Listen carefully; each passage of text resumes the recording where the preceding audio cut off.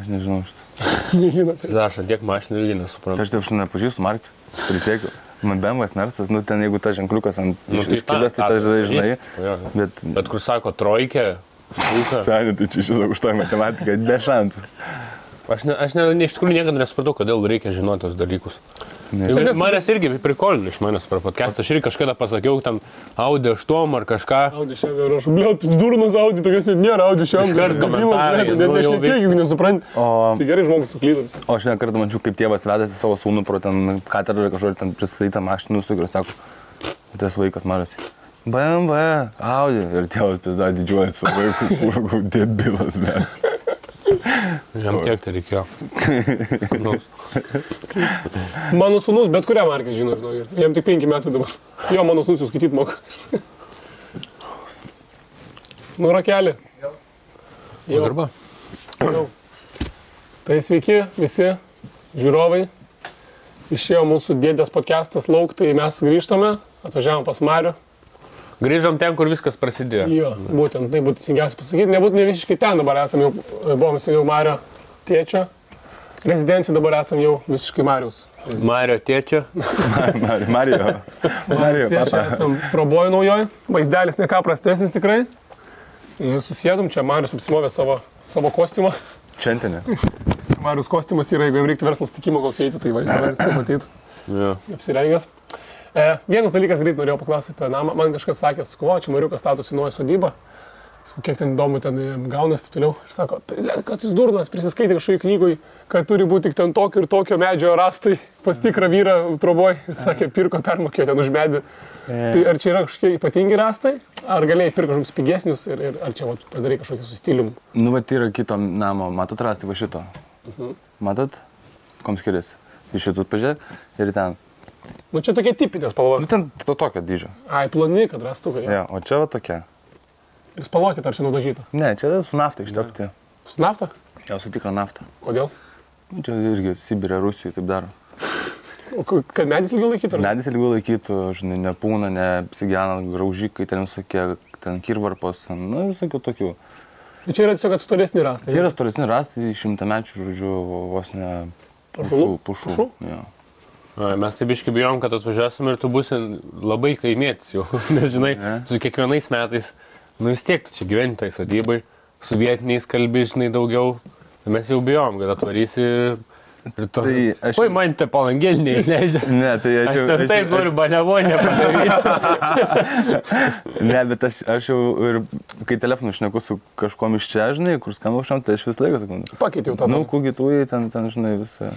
Nematėm, nu, šneku tarmiškai ir man tas fainai, taip, aš ir net pradžioje kažkaip stengdavausi, kažkaip, žinai, fainai pasakyti sakinį tarmiškai, dabar jau, žinai, reikia pakalbėti su kažkuo, kas šneka ne taip, kad galėtum įsilieti tą kalbą, tai faktas, kad su kaimetėjau ir, bet nežinau, gal tas su kaimetėjau irgi toks yra, gali arba gerai su kaimetėti arba blogai, kas tas yra. Taip apsimyžęs, apsišykęs girtas vaikščiasi, tai čiūju, kad blogai su kaimetėjai pizdėti. Bet gali ir kažkaip fainai su kaimetėti. Tai gal aš taip bandau. Bandai būtų tas kietas dėdė, ne? Ja, kietas kaimetėtis. Kietas kaimetėtis bandai būtų. Vesta. Man kaimas, tipo, aš iš tikrųjų neseniai žiūrėjau podcastą, norėjau kaip tik papasakoti istoriją. Žiūrėjau Proto Pemzos podcastą, ten šnekėjo apie serijinius žudikus Lietuvos. Ir buvo toks Antanas Varnelis vienas, kuris ten 92 maždaug ėjo ir aš atsimenu, žiūrėjau per senai per LNK rodė, tipo, apie tai laidą ir ten detaliai pasakojo, jis ten ėjo peškom iš kaimo į kaimą ir žudė močiutės, kurios sodybai vienos tipo liko. Ir atsimenu pasakojo, kad ėjo iš Viduklės į Ariogalą. Ir aš atsidariau Google Mapsus, aš tai pridėjau kaip liniuotę nuo Viduklės iki Ariogalos ir mano močiutės sodyba grinai, va taip per tą liniją, tipo. Eik tu. Ir aš galvoju, negi jisai buvo. O tai jinai žuvus yra? Palauk. Senelio laidotuvės buvo, aš toks iškart. Tik atvažiavau į Raseinius, iškart pas močiutę nubėgau. Močiutė, tu žinai Antaną Varnelį. Ir jinai tokia, iš vis net nesudvėjo. Tai jo, miegojo daržiniai pas mane. Eik tu. Nemeluoju. Mano močiutė ruošia jo valarytę kiauliam. Nu ir ten tokia virtuvėlė, jinai ten maišo. Pist įeina toks jaunas vyrukas, mūsų metų, jam kažkur 23, 24. Toks, ta prasme, gražaus veido, toks paprastas. Ir klausė, į kurią pusę Raseiniai. Jinai jam parodė ir jisai nuėjo. Naipis nueina, žiūri, daržinės duris taip liko pradarytos, jis neuždarė jų iki galo ir tada pys per žinias tą vakarą rodo, vaikšto žudikas po kaimus, tą veidą, tą nuotrauką rodo ir žiūri, tas šiandien ryte mane užkalbino ir paklausė. Tai aš kaip suprantu, jisai praeitą naktį atėjo, žinai, dega šviesa, bet jis mato, kad senelis dar yra. Aha. Nes jis puldavo tik jeigu vieną močiutę, taip būdavo, kad mūsų lengvai, nepasipriešins. Ir mato, kad senelis buvo, nuėjo daržinį ant šienų užmigti. Ir tada jisai ryte atėjo pas mano močiutę ir paklausė, į kurią pusę Raseiniai. Bet čia iškart matos, kad jis tipo tiesiog durnelis, toks žemų intelekto, kur megojai ir ateini, nieko neužsidengęs veido ir klausi, kur manai žmogaus. O apie, man Varnelis tai priminė, yra toks žodžiu menininkas, Kazys Varnelis, jeigu neklystu. Tai aš apie jį sužinau, kur yra... Man rodžio paroda yra... Kur rotušiai yra Krem de la Krem. Tai viršui yra 600 ar 700 kvadratų patalpos, tipo, nerealios patalpos. Jie dabar prie tavo senų namų, kur Krasnuchai, ant namų matei tas tokia... Ai, nupieštas namų yra. Jo, jis toks pirmas kubizmą ten kažkokį modernizmas. Bet žodžiu, turi labai daug visokių darbų ten pasaulyje pripažintų, žinai, ir tiesiog, nežinau, man atrodo, kad ten administruoja savivaldybė Vilniaus ar kažkas tokio, žinai, kad leidžia tokiems kūriniams būtų tokia vieta ir, žinai, nenuomuoja ten kitiems dalykams kažkokiems. Muziejus ten labai prastai lankomas, ten reikia susitarti, ten nėra, kad jisai dirba kaip kiti muziejai. Kur tas muziejus yra? Virš Krem de la Krem. Jis ten Rotušės aikštėje, ten galima nueiti, ten 2 eurų nueiti. Bet ten tik jo kūryba iškabintusi. Jo, ten baldus, jis turi kolekcijas. Tai žodžiu, aš atsimenu apie tą Varnelį. Ir man kaimas toks asociuojas, atrodo saugu, ar ne, vienas esi. Bet reikia turėti ginklą. Turiu. Turi. Bet tą šaratinį. Šaratinį? O seifę laikai? Ne, uždiržu. Seifė turi būti laikai. Jo, dabar dar važiavom per laukus, man tokia alergija prasidėjo. Aš nežinau, man kaimas, tu man realiai turi apginti kaimą. Kodėl reikia kaime gyventi iš tikrųjų? Taip. Jo, aš esu toksai, kur man ir kaimas, ir miestas patinka, tai aš dabar turiu... Man kaimas niekada nepatiko. Nukeliauti. Turiu tokį draugą, kur, fanas mano draugas, Nerijus. Jis toks, miestų gyventojas, žinai. Ir jis mane išmokino, žinai, apie restoranus, apie vyną, apie viską. Ir sakau, sakau, atvaryk, sakau, kaimą varysim į žygį, praseisim. Bet odai ten mūsės, kodėl ten eiti reikia? Viktor, gudai. Tai taip, tu ten keli istorijos, kur ornitologą pakvietė ir ten 5 ryto visi tokie atsikėlė ir tas ant suliuko, čia paprastasis žvirblis. Ir aš toks žiūriu, ar tikrai Mariu, čia taip yra fainai, visiems dabar 5 ryto atsikelt, kur prieš tai, žinai, bonkę vynų išgėrė, prieš 4 valandas nuėjai miegot. Ir dabar tau apie paprastą žvirblį aiškina. Ir ten lotynišką jo pavadinimą, žinai, pasako. Tai tie juokingi, taip atrodo. Bet aš suprantu tą romantiką, bet... Aš galvoju apie tai, kad kaimas ir gamta turi ateiti pas tave, kai tu esi vaikystėje. Jeigu tu tą praleidi, tai turi ateiti per kažkokią kitą patyrimą, kuris tau yra, irgi kažkoks big thing. O jeigu tu tiesiog atvažiuoji ir papistačia tos mūsės, kažkūvis, smirda, baig darius. Tai ne, bet jeigu, žinai, tu esi buvęs čia kaip aš, pavyzdžiui, aš čia praleidęs vaikystę ir, žinai, čia lakstęs ir kiekvieną kampą pažįstu, kiekvieną paukštį, kiekvieną medį, žinau, kur kas gyveno, koks paukštis, man įdomu, žinai, žinau, kad praeitis metais šitas perėjo, šis tas nepraskrido. Tu jautis tiesiog santyki kažkokį, kad tu tai žinai, tu tai pažįsti ir tave be galo tai domina ir tu nori būti dalim to, žinai. Tai o jeigu mieste buvai, tai ką žinau, tai kitus dalykus matyti atrandi, žinai, ir ten senamiestį, ir ten, žinai, kažkokį bromą, ten, kur, žinai, pirmą Jamaikos bonką išgėrė, ten ar pirmą džontę prokiai. Bet jeigu daug pirmų kartų ir daug kažkokių pirmų patyrimų įvyko gamtoje, vasarą mes su džiazu kalbėjom apie tai, kad ne Justė, o Diudė jos čia sakė apie tai, kad sako, kai esi vaikas, sako, tau atrodo, kad gyvenimas vyksta tik vasarą, nes tai yra vienintelis laikas, kada tu gali išeiti į kiemą ir būti kieme. Nuo ryto iki vakaro. O taip tik tamsu, žinai, žiema, ten kažkas tu būni namie, ten ruoši pamokas ar kažką, žinai, o vasara yra toks, kur išsitęsia tas to gyvenimas. Per tą vasarą tu pragyveni, žinai, ten 10 metų būdamas vaikas, to laiko, kol tu būni ten kažkur mieste namie uždarytas. Tai aš manau, kad kaimas yra apie tai, kad jeigu tu buvai ten, su močiutė, su baba ar kažkada ten vasarom, neturėjai ką veikti, išžvejoti, ten norėjai tos bimbalus gaudyti ir nusukdavo jiems galvą ir leisdavo be galvos skrist, ar varlę per šikną priputį, žinai. Esi putęs varlę per šikną? Aišku, daug kartų. Ir pavyksta? Tai aišku. O aš būdavau, bet man kas, man kas yra, mes vis tiek esam komikai, man kas labiausiai nepatikdavo, tai kad, tau reikia visą laiką žmonių aplink save daug. O su močiute, apie ką tu su močiute pakalbėsi? Kaip rubliai atrodė, aš su močiute neturiu bendros kalbos. Man su močiute visą laiką yra labai fain susitikti, aš ją belekai myliu, bet aš su ją susitinku, močiute, normaliai viskas, ne? Ir jinai tokia, jo, gerai, kaip tu, gerai, belekai gerai. Nori valgyti. Jo, galim kažką, ką turi, žinai, ir viskas ten. Bet man kaime būdavo tiesiog liūdna, nes, aš tokiam gyvenu, kur ten 100 gyventojų, toks vienkiemis tipo. Ir, man ten, aš irgi eidavau žvejoti, tipo, katinui gaudydavau žuvis. Ir, tipo, ten, kartais įvykdavo kažkoks įdomus dalykas, bet jisai antiek įdomus, aš atsimenu stand-up esu pasakojęs, kur atsimenu vienkart žvejojau pas močiutę ir pagavau didesnį karosą, nes būtų tokie maži karosiukai ir pagavau tokio dydžio karosą. Kažkur 0,5 kilogramo, jeigu svėrė. Ta prasme, ten prūdas, ten pripiltas prūdas, jis visiškai nedidelis. Ir aš gaudžiau vis tas mažytės, žuvytės traukia, žinai, vieną po kitos į kibirą metį, žinai. Dėl to nebūdavo didelių, nes kam atiduodavo tas mažas. Neužaugdavo, Neužaugdavo. Tai ten belia kiek tu žuvų, ten nieks nežvėjo, ten mūsų prūdas čia buvo. Ir ten kažką tada katinui atiduodi, ten kiek 10 pagauni. Ir tada vieną vakarą tiesiog, nėra ką veikti, eini žvejoti, irgi žvejoju. Ir žinai, kai tam meškerė, bet man buvo tai pirmas kart patyrimas, aš negalėjau patikėti. Kažkas sunkaus ir ta meškerė taip į dugną eina. O su lasdyno meškerė žiūrėjai? Ką? Su lasdyno meškerė žiūrėjai ar su normalia? Su normalia. Nežinau skirtumą.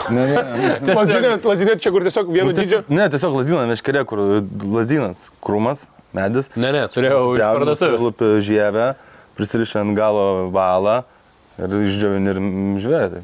Ai, tai ir negalėjau patikėti, nes ten tokie maži karosiukai būdavo tokio dydžio ir tu žiūri, kažkas man tempia į dugną. Ir aš net negalvojau, kad tai žuvis yra. Aš galvojau, gal užsikabinau už kažkokio akmenio, gal patraukiau ir tada bandau traukti, žiūri, traukėsi, lauk. Ir tada pirmą kartą pajaučiau tą tokį azartą, kad aš kažką didelio pagavau. Nes aš šiaip nesu žvėjotas, aš niekada nežvėjodavau. Bet nesu žuvęs pagavęs gyvenime, realiai nesu pagavęs. Čia labai norėčiau. Taip. Ir aš traukiu ir aš tau negaliu paaiškinti. Žinai, kai yra čia toks ežeras didelis, tai traukitas didelis. Ir jos jau tau, aš tikrai netikiu, kad tokią reikšmę turi. Aš suprantu, kad tu turi mini. Faktas, kad pirma ta didelė žuvis tau suteikia. Aš tokius gaudavau, mažiukus tipo, ir tada tokį lydį ištraukiau tokio dydžio. Aš jį pasiėmiau, aš jį nusėmiau, aš jį taip rankos. Suvalgiau. Gyvavo. Galva, nukandau, nežinau kodėl, nesupratau. Aš tą žuvį taip laikiau rankose ir bėgau į sodybą. Aš bėgau parodyti močiutei, tetai, mamai. Aš negalėjau patikėti. Va taip, rodu. Močiutė, žiūrėk. Kas čia ištraukiau, kas čia darosi. Per monstras. Grinai. Močiutė tokią paėmė. Šaunuolis. Paėmė ir visiems ribos padarė šitas. Krūtai. Žuvienės padarė. Krūtai. Seniai, aš ta prasme, aš buvau kaime. Tu buvai pamaitinę šeimą, pirmą kartą gyvenime. Tame ir buvo bairis. Aš atnešiau gyvūną į namus, iš kurio visą mano šeimą pavalgė.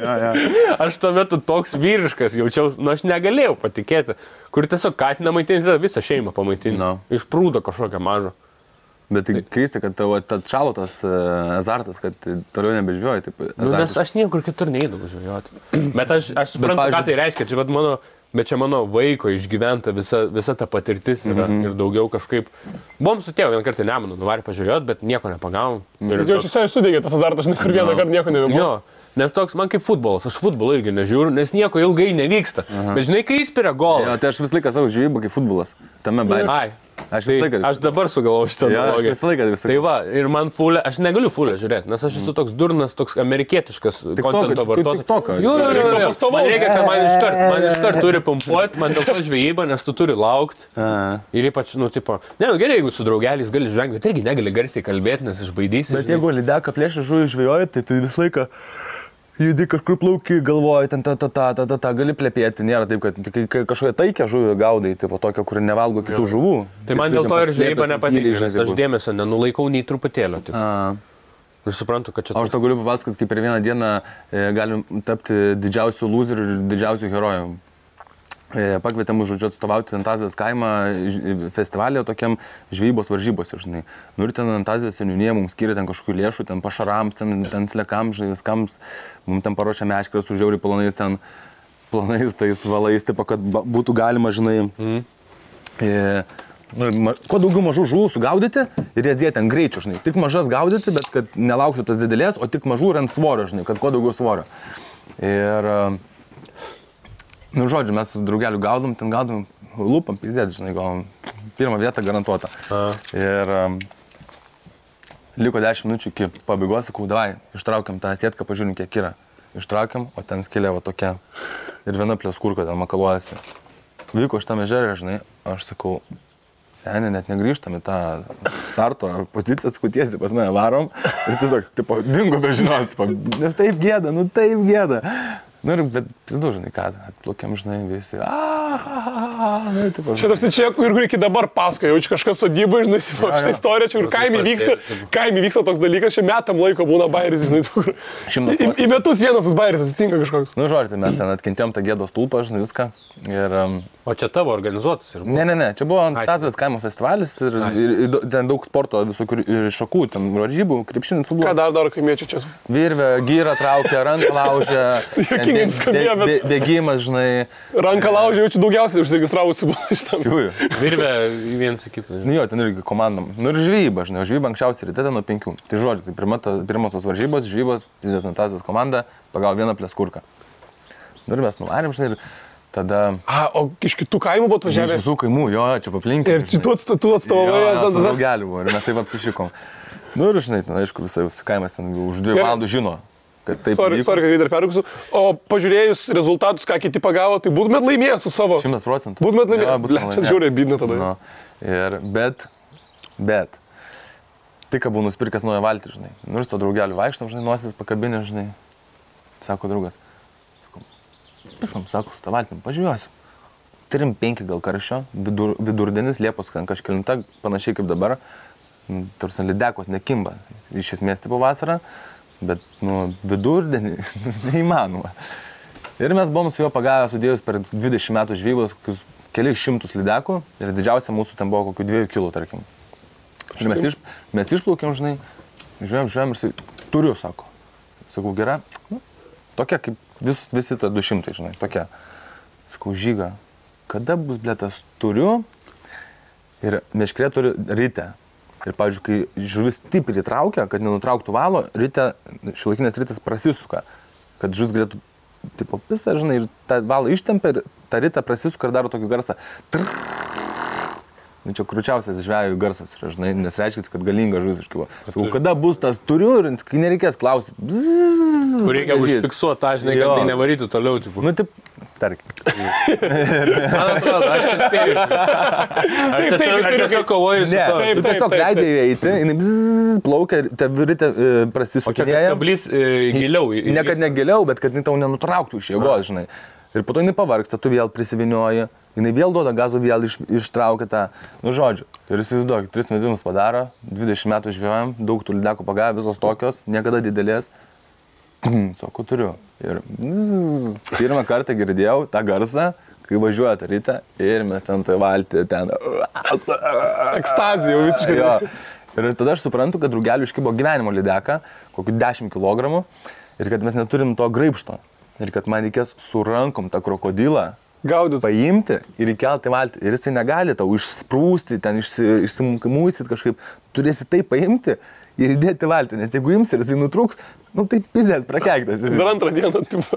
Taip, antras bairis toks. Tai tą pačią dieną vyksta. Nu tai taip, žinai, ir čia būtų iš vis tragedija. Nu, kodėl jisai nutrūks, ar tu jau būni išėmęs ką? Ne, tu tiesiog gali išsipurti, žinai, ar išsipurti. Jis vandenį taip nesipurto, žinai. Jo, nu žodžiu, jis ten kokį 6 kartą jau pritraukia prie valtys, jau nori imti, tai vėl išvažiuoja. Nu ir tada, nežinau, kelias kartas buvo, pritraukia, nu ir jis toks 1,5 m žuvis. 1,05 ar 1,5? 1,5 m. Ai, 1,5 m.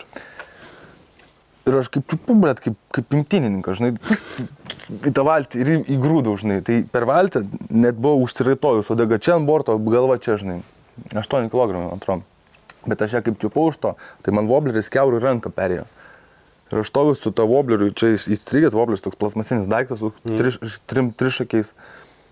ta lydeka guli, kurios nematė. Jis aštrus, ta prasme? Nu jo, jis tiesiog kablys, kuris kiaurą ranką tu perėjo. Ir aš bandau išsimti, žiūrėdamas tą lydeką ir neišsiema, nes ten toks dantukas, kuris neleidžia, žinai. Prieš kaimą nepasidūkins, jau reikia. Ir aš skambinu, žinai, tėvui, sakau, įstrigu man į vobleris ranką, sakau, pagavom krokodilą, ateikim audiklėlę, sakau, atplaukiam, paimk metrą, svarstyklės, išmatuosim viską, sakau, kad reikia 100 ir tai su kaimynu, man užpylė čia šnapso, surepliam nugnybę tą galą ir ištraukė tą metalą. Ten išmatavom, žinai, viską, paglosėmės tą lydeką, pasvėrėm, pamatavom ir paleidom, žinai. Ai, paleidot visi? Jo, tai ir tada po valandos laiko nuėjom į parduotuvę pirkti litrą šnapso. Nes buvo Antazijos kaimo festivalis, šokiai. Galim paklausti, o su to paleidimu, tipo, yra. Kada reikia paleisti, ta prasme, visą laiką? Nu, aš nesuprantu, kaip jūs žvėjai, ta prasme, kai, ta prasme, tu neini dėl savo maisto šeimai žvėjoti, ne, bet šiaip išeini pažvėjoti. Tai reikia tu paleidi visą laiką, ar kaip? Aš paleidžiu visą laiką, praktiškai visą laiką, bet, pavyzdžiui, būna kažkokia, žinai, proga, ten atvažiuoja jūs ten ar kažkas ir sako, davai, ten išsverdam žuvienę ar ten išsikėvėm tą lydeką, tada sakau, jo, kaip, no problem. Nu, nes čia realiai kažkokia reikšmė būna, žinai. Nu taip, jeigu vienas, nu, ką žinau, aš turiu ką valgyti, tai aš nežinau, to labiau ten skusti, ten einant, nežinai. Tai va, tai jau po valandos laiko buvom parduotuviai, pirkom litrą šnapso ir pardavėja sako, tai pagavot krokodilą, 10 kilogramų. Jau žino, jinai. Jo, žino, valandą praėjo, jau pardavė, aibiai žino, tipo, kad mes pagavom. Kur jai atbėgo kažkas į parduotuvę pasakyti. Tokį raštą parodys visi, kur nenufotkinti. Kur nenufotkinti, o nupiešta maždaug kaip atrodo. Mes tiek žvengiam, įdėmės, sakau, blema, sakau, įsivaizduoju, per vieną dieną, sakau, tapom ir didžiausi duhai kaimo, ir didžiausi. Maladės. Ir tu pasakai, kad tu mieste tiek per dieną būdavo nepatirčiai, įtempta diena buvo visom prasmėm, čia buvo trauma, čia buvo nuostolis. Čia tarsi buvo visa dramaturgija labai. Jo, čia buvo nuostolis, nuopolis, pakilimas. Bet viskas to nesibaigė, po to su draugu ten, aišku, geriam tą šnapsą, žoskai prigeriam. Ir aš buvau su valtim atplaukęs į festivalio vietą, žinai, kad ten eit peškom per miestelį, nes su mašina važiuot, aš su valtim nuplaukiau, ten pasitačiau valtį, nuvarėmės, ten prisigeriam. Ir tada vienu metu tas draugas supranta, kad manęs nebėra, kad aš išėjau kažkur, dingau. Jam skambina mano draugė, sako, kur Marius? Sako, nežinau, jis bile kaip girtas buvo, sako, išvarė, tipo, kažkur, tai kur išvarė? Nu, nežinau. Nu, į tą vietą, kur aš pastatęs valtį, žiūriu, valtės nėra. Užsiparino, kad aš išplaukau gatavas. O galima plaukti su valtim pripisus? Tikiu, kad ne. Ir ta prasme, nepriplauks kažkokia su valtim policija. Ir taip iš vienos valtis į kitą papuls, žinai. Ne, šiaip realu. Manau, kad čia šitą mežę gal ne, nes jis nėra didelis, bet ten kažkokiam didesniam mežė, sartuose, kur veiksmo daugiau. Taip būna reidas. Jo. Kur plaukia. Ant ledo negali būti girtas, jeigu žiemą. Ne, ant ledo, aš suprantu. Ant ledo šiaip nereikia lipti. Ta prasme, aš nesuprantu, aš Vilniui pastoju, matau, einu pro nerį, kur pro nerį. Tipo, kur, ta prasme, ten tas ledas, nu, tu nesu. Čia tai... Gerai, pabai, kas buvo, kaip pabai. Nu, tai tas draugas susirado kažkokią valtį. Neprivakinta, plaukė iki mano namų, patikrint, ar ta valtis yra pastatyta į vietą, ar aš grįžęs namo, patikrino, grįžo, tikras draugas. Tikrai, kur būtų nuos, ai, Mariukas neprapuls. Ir bledrytė nebėra Mariuko, žinai. Gerai, grįžom, Viktoras buvo tualetą nubėgęs ir atsiminėm dabar kitą istoriją. Nu, mes taip galvojam, gal prabėga metus kažkiek įdomiausių tavo įvykius. Tai po to karto, kai mes išvažiavom, buvo tas plaukimas su plaustu, kur pas jumis buvo intencijos labai didelės, bet tada labai greitas plaustas. Jie turėjo įsėsti į plaustą Vilniui ir išlipti Nidoj. Ir išlipti iš plausto Nidoj. Kur buvo daug skeptikų, kuris sako, blėt, kaip jūs marės perplauksit, tai čia neįmanom. Ir jie sakė, ne. Jie išplaukė ir tada siunčia greitį, kur 4 km per valandą. Čia geriausias atveju. Čia tarsi greičiausias greitis. Mes tai žvengiam per mūsų podcastą tuo metu, kai jūs plaukėt, kad jūs ten ryte, žinai, tokie, nu, žinai, jūs atėjo išlydėti, atėjo vakarė prie cūpo, išlipa prie baltų į kažį vietą prie kupo. Tokie, nu, Marius bėga į cūpą pamilti, kur visą dieną plaukė, tipo, ir iš Vilniaus, iš Vilniaus centre. Jasburgerio čizų. Man juokingiausia, kai žmonės iš aukštų pastatų, iš ofiso ar iš kažkur ten mus tiesiog tipo filmavo, tipo, to upėje, kur tiesiog vietoj stojo tas plaustas. Ir geras baris buvo tame, kad mes jau lipom, ten atsimojavom su visais, po viskas plaukia, nu iš tikrųjų, tas ruoja biški neša, mes užsisegėm, ten atsigūrėm į tą, žinai, vidų su titu. Nu, nešk mane gerėti. Žinai, ten iš karto paukšti, žinai, geriam kažką ten, žvengiam, pabelė kaip čia dabar keliaujam, lekiam, pradeda lyja, belė kaip, pradeda kokios 3 valandos, gauri. Prasidarai tą, Titas toliau majoja. Titas kažkaip. Tai taip ir buvo, prasidarau ir mes tiesiog atsirėmė į tą, kur pešių takas, žinai, ten prie Žalių tilto, kažkur tiesiog nejuda. Po kiek valandų plaukiam? Po 3 valandų gal. Sakau, tai va, apšė neplaukiam. Sakau, neplaukia tas plausas. Ir mes žiūrim vėsi iš kitos pusės. Varžopą, neplaukiam iš vis. Ir tada mes galvom, kad, įsivėliam čia. Tai, bet kažkur gal Grigiškėse nakvojam. Išlipot jau, ne? Jo, naktį. Tai per visą dieną iki Grigiškių dabar, kiek čia yra 15 km? Kažkas tokio. Per visą dieną nuo ryto realiai. Tai čia būtume plaukę realiai kokius 2 mėnesius plaustų. Tai nebūtume nuplaukę. Nebūtume, tai. Nery dar būtume paplaukę, o Nemunas jau kai prasidėjo, tai su Titu aš išsiskyriau Kaune, mes Kernavėj atidavėm tą plaustą, kad jį išvežtų. Tai Titas tu vienus Baidarį išplaukai. Tai čia po kiek dienų pasidavė? Po 4 dienų mes buvom Kernavėj su plaustu ir sakau, viso, deginam tą plaustą ir imam Baidarės. Sakau, kad tas okei. Tai tam Baidarių, kur Vilniaus tam Baidarės kažkokios atvežėm Baidarės iš namavo, mes atidėm plaustą, kad parvežtų ir pradėjom plaukti su Baidarė. Nors su Baidarė fainai, žinai, jau greitis, kitas, gali kažkur paplaukti, išlipti, Bet negali kimarinti, bonkas gerai gitarą grožinai. Jo, bet gali kimarinti kai kur didesnė srovė. Tai anyway, tai gausi taip, kad mes paplaukėm iki Kauno kartu, pajudėjom Čiobiškį, paklausėm 2 karaliai kažkokie. 2 karaliai. Kur atsimenu ir tau toks Mykolas rašo, kaip norėjau karalius gyvai pamatyti. O jūs ten miesto šventė kažkokia? Mes miesto šventė, ten tūsas dalikoks, ten balevom, tada pagavom šlakį, tarsi tokio dydžio lašišinę žuvį, kur ten čiut ištraukiam, buvo irgi kosmosas. Ir tada Kaune Titas out, išvarė Vilnių, paliko mane vieną ir aš išplaukiau į Nemuną. Tai Nemunas yra kokius 3 kart platesnis negu Neris. Ir aš įplaukęs į Nemuną supratau, kad jau Nemunas yra tik tiesiog į Baltijos jūrą, iki ten tos Rusnės kažkur, ir visą laiką vėjas pučia į mane. Tai galvoju, su to plaustu mes būtume grįžę į Vilnių. Į Vilnių. 100%, nes jisai, tokio aukščio. Jis kaip būrė veikia. Taip. Ir viskas, ir būtų pasibaigus. Toks gudai, kur nepadarėt analizės iki galo reikia. Tai ir tak, mes nieko nežinom, nei kiek kilometrų, klausi, kiek kilometrų plauksit, ką žinau, kiek ten tų kilometrų. Bet ir ne, aventūras laiks zaibys yra, žinai, nes tu šiais laikais, kai turi iPhone rankui, powerbanką, tu bet kada gali tą problemą savo išspręsti, žinai, bet kokią tai. Aš atsimenu, jis tam per Kauną irgi sustojo ir jums tiesiog bičias atnešė romo bonkę ir picų. Tiesiog iškeptų picų. Ne, čia draugas Rovkė, mums iš pieno atsintė pizzą su krevetėm, su burata, ten Romo bonka, nes mes piratai tipo buvom.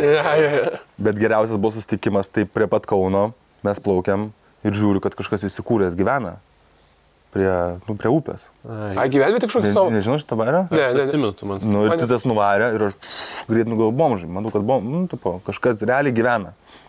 Atvariau ir matau iš vytelių suvytas kupolas, padarytas pečius iš plytų, verda rūbų savo tame tokiam puodė, žinai, skalbė tipo. Ir sakau, sakau, gyvenant čia kažkas.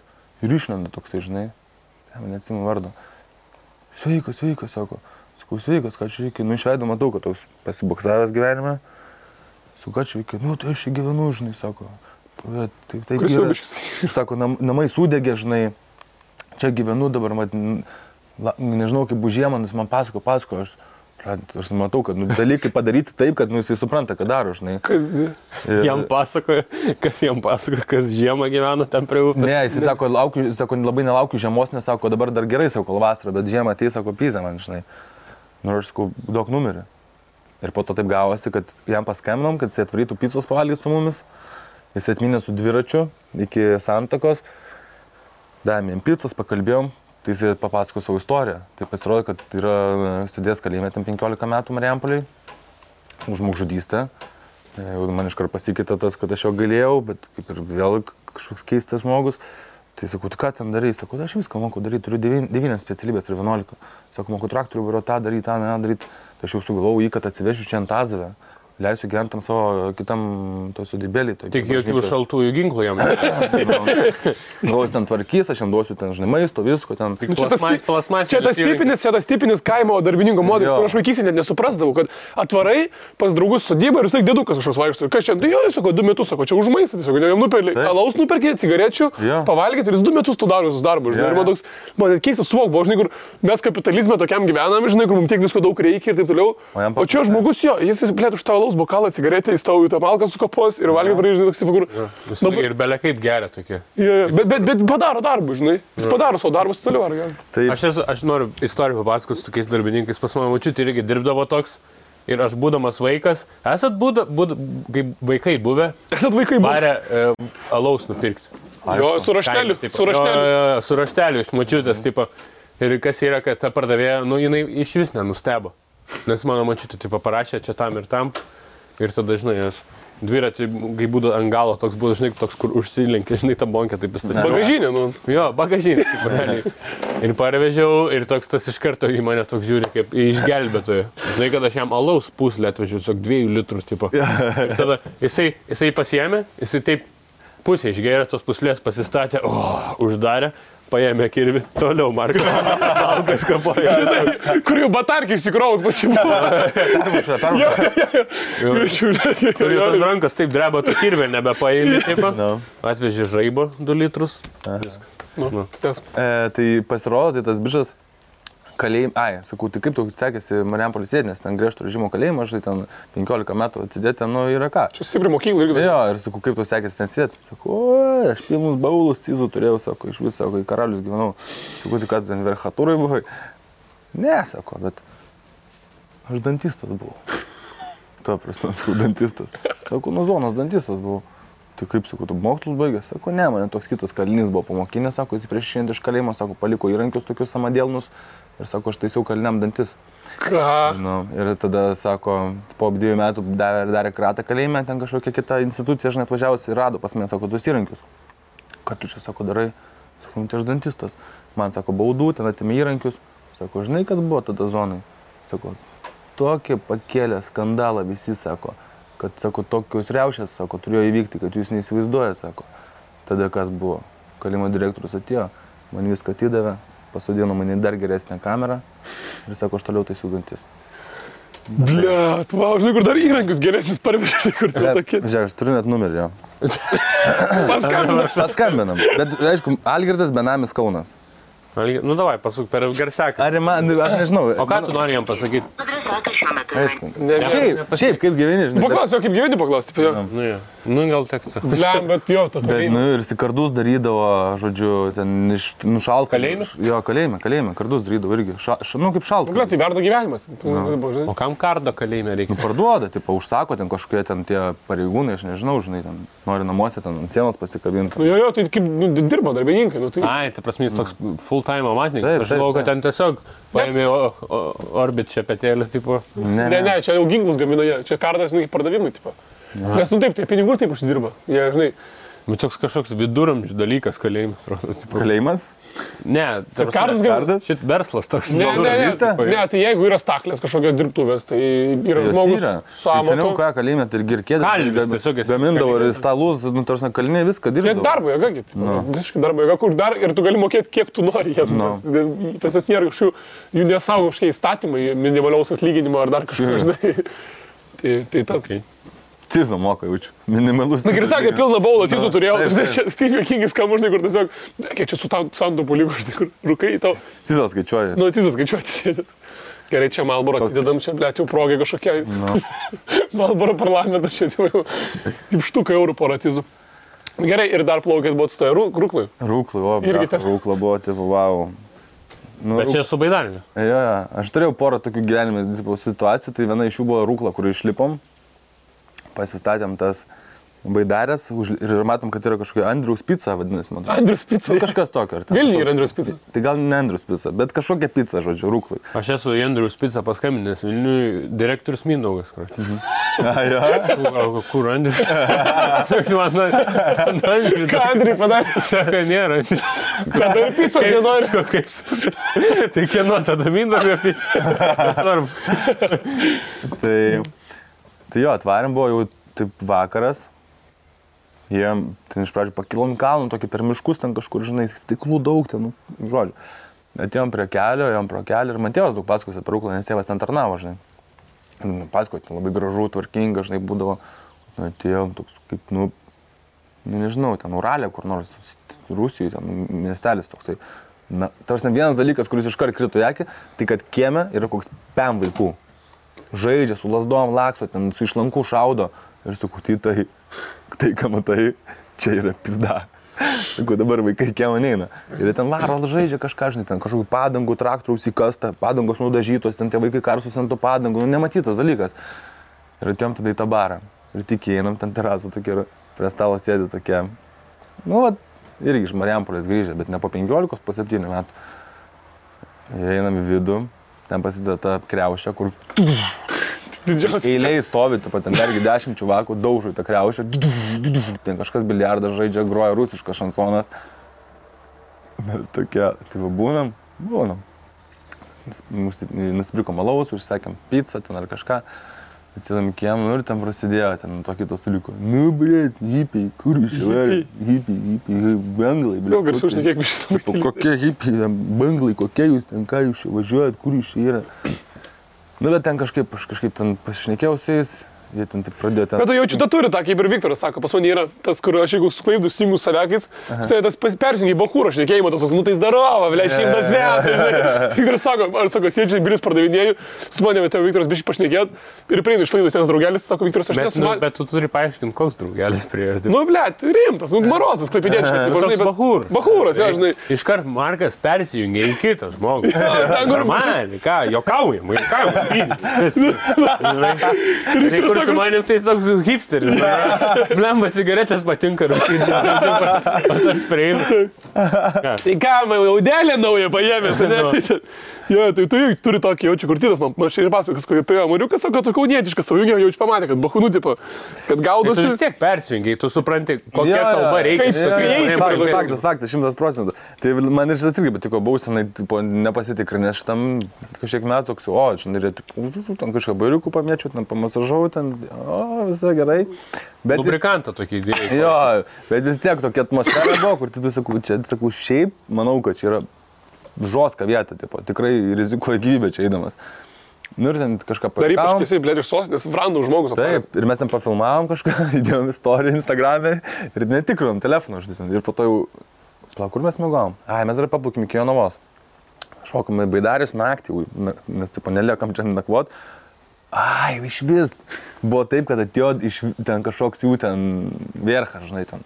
Kas yra, blėdė. O jis toks didelis ar toks kaip tik komiškai mažiukas? Nu, tai buvo koks jam 5 metų, žinai, toks tikras zekas toksai. O tie jaunesni, žinai, tie visi ten klauso. Ir tas man sako, tai gal čia reikia, taip, aš sakau, nu tai čia plaukiam iš Vilniaus į Nidą su Baidarėm. Su Baidarėm, ne, kur jūs su tos Baidarės? Sakau, nu mes ten palikę. Tai viso ragas jau man tų Baidarių, sako, nėra tų Baidarių.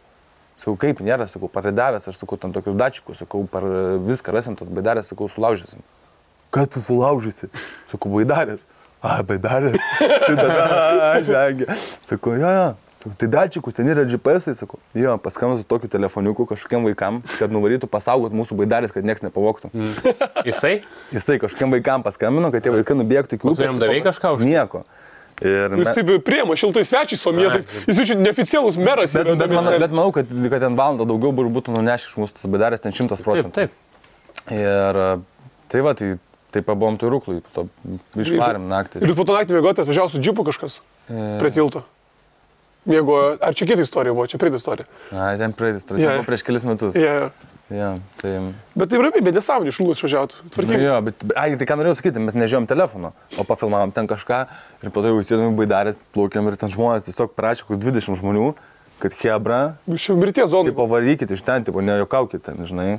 Ir, nu jo, nes, nu, tiesiog daug... Bet nepražuot, blėt, tu Armėnijas prakeliavęs autostopais, žinai, kur čia Ruklui tai kažkas pripjaus, nu neįmanoma. Čia abydna būtų jau viską darytum, kad taip nebūtų, žinai.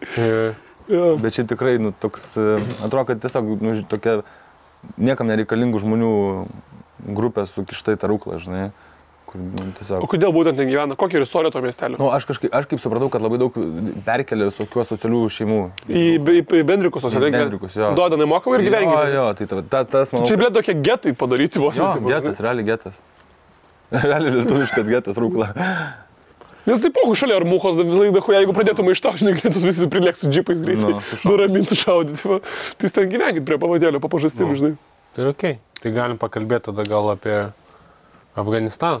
Tai prieš istoriją, kaip šovė galą to Afganistaną, nes aš tau rašiau prieš važiuojant, sakai, 2 savaitės nes šikai biški batai ir sapnavai, kad nes, nežinai, kas ten gali būti. Aš važiavai su patyrusiu keliautojų Danu, kuris visas niuaskės žino, bet vis tiek, sakė, baisu buvo. Kaip prašys tą kelionį, domėjais kažką žiūrėjus, ar tik Danų pasitikėjai pilnai? Gal pagrindinis dalykas buvo tai, kad buvau praleidęs 1,5 metų Antazavėje ir man gruodžio mėnesį Danas sako, varom atvarykite pas mane į Afriką, žinai, nuvarysim į Somalį, į Etiopiją, ten kažką. Ir aš kaip jau ir galvojau, kad gal varyt, ir po to galvojau, kad negaliu, nes tiesiog 1,5 metų būnant čia atvažiuoti į kažkokią musulmonišką Afrikos šalį yra žoskas kultūrinis šokas, žinai, ir kad gali tiesiog blogai būti, tiesiog. Ir nevažiavau, ir atėjo pavasaris, Danas man skambino, ką veiki, ten kažkas, nežinau, čia kaime. Sako, gal nori varyti su manimi į Afganistaną.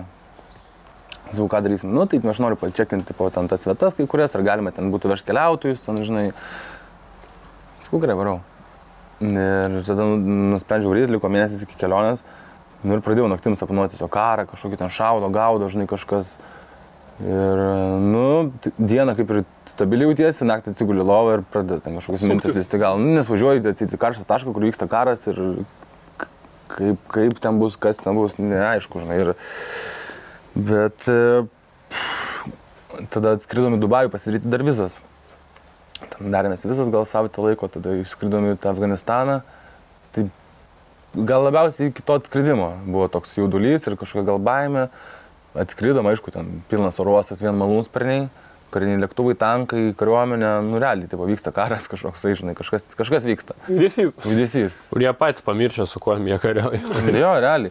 Ir tada sulaikė dar mūsų oro uostą, nes nebuvo matę lietuviško paso. Galvoju, gal čia padirbtas, kažkas tokie, žinai. Ir jo, tai tas gal per pirmas, kol net važiavom, tada dar... Aišku, aš ten savaitę likus ten prisižiūrėjau visokių ten video, kad ten kiekvieną dieną Kabulė sprogsta kamščiuose mašinos užminuotos. Tai kamščiuose buvo labai nemalonu sėdėti, žinai, kai ten daug tų žmonių, 10 milijonų gal Kabulė gyvena. Tai buvo toks irgi, ten stovi, ten pypsi tos mašinos, ten kažką, ten viskas įtartinai atrodo, bet blema, nuostabi šalis šiaip. Jeigu ne ta karinė padėtis, aš manau, kad būtų viena labiausiai lankomų šalių Vidurio Azijoje, tai faktas. Gal net ir pačio Azijoje, nes ir kalnai, ežerai, ten gamta. Tai ta Jordanija nėra kaip pakaitalas. Light versija. Afganistanui. Aš niekada nebuvau Jordanijai, bet net nežinau. Man atrodo, kad Afganistanas iš pagrindinės pusės, kodėl jisai yra toksai paliečiantis, tai gal tai, kad yra labai stiprios islamo vaibas labai jaučiasi.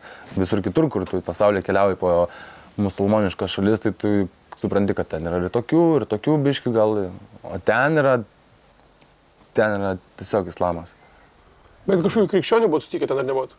Krikščionių, mes sutikom keletą keliautojų ten irgi, kurie buvo... Pašnekėjai su ekstremistais kažkokiais? Ne.